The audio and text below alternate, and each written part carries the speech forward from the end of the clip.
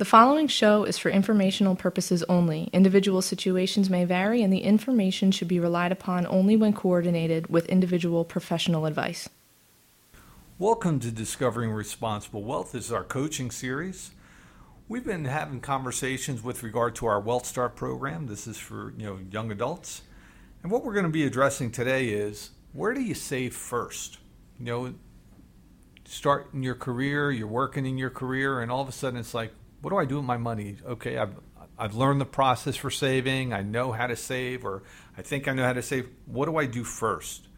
And the reason why we say knowing the order of things and where to put your money first, it's critical to get it right. And the reason why I say it's critical to get it right is it's not uncommon for all of us that when we first start out in our career, we start out in a new job, that the first thing that we do is we come into human resources and they say, hey, fill out this paperwork, and we get our benefits done and everything else. And for many of us, we're offered a savings program, often referred to as a 401k or some other program, which is geared towards retirement. So all of a sudden we go, hey, sounds like a good idea. It's automatic. Let's put our money in. But for many people, that becomes one of their only forms of saving. We think that 401ks and retirement plans are terrific vehicles. But like anything else, it has to be done in the proper order. The challenge with it when it's not in the proper order is the following. So if the only level of saving that we have is a retirement account that we're doing at work, if we get into a bind, which is something happens with regard to the transmission on the car, a life event, I need to buy furniture because I bought a new home, or whatever the case might be, where do I go to get the resources to pay for that?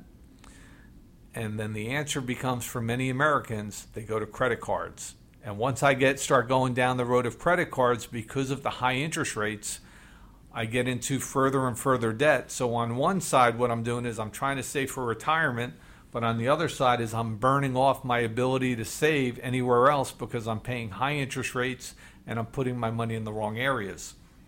So what we're going to suggest is, we had a program previously. If you haven't heard it, you should listen to it, which is, how to become a great saver. But as you become a great saver, we always say that the key really here is to really determine what bucket money belongs in. So it should be in either what we call a short-term bucket. Short-term bucket means that these are liquid, accessible funds. They're available for emergencies. They're available for things that are coming up that are both planned and unplanned, whether it be vacation.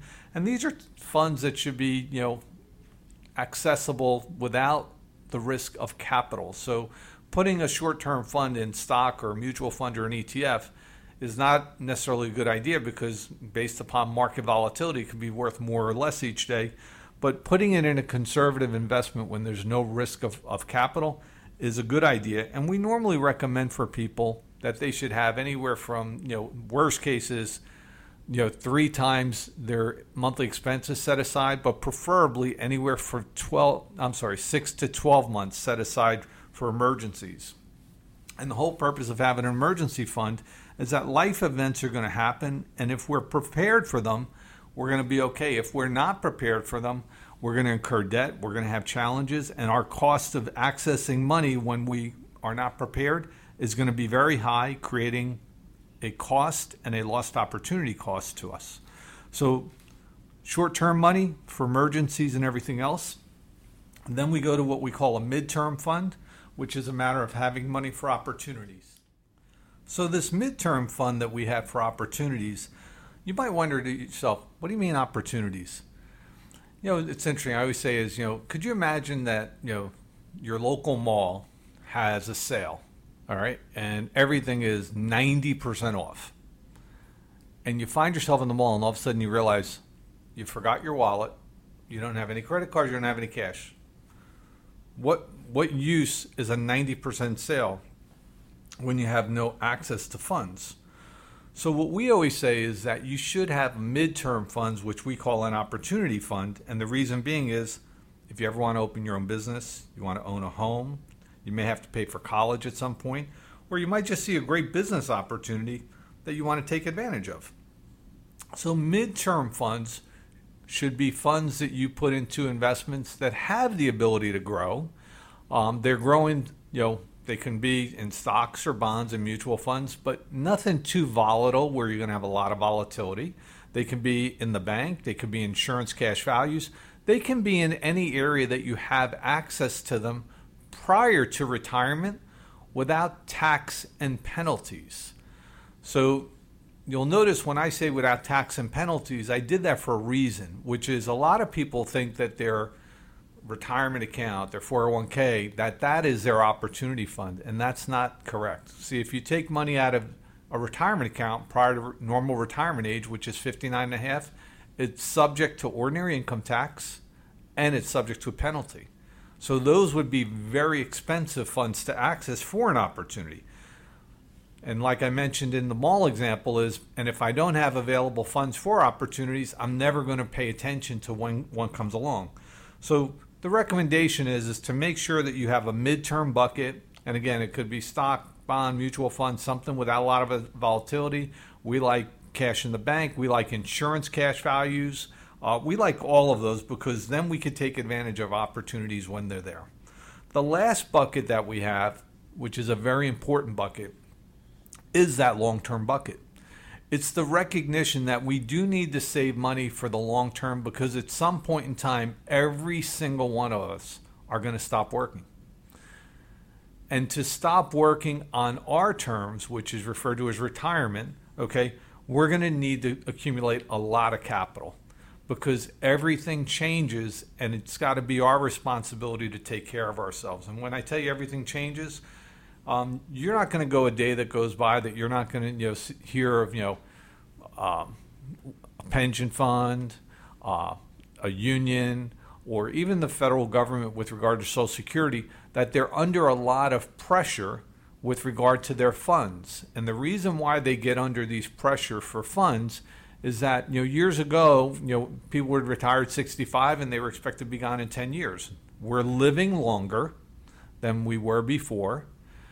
Interest rates have been inherently low, so a lot of these different programs that are out are not investing their money all in stocks. They're putting them in safer investments in a low interest rate environment. So I'm having to pay for longer periods of time, earning less on the money.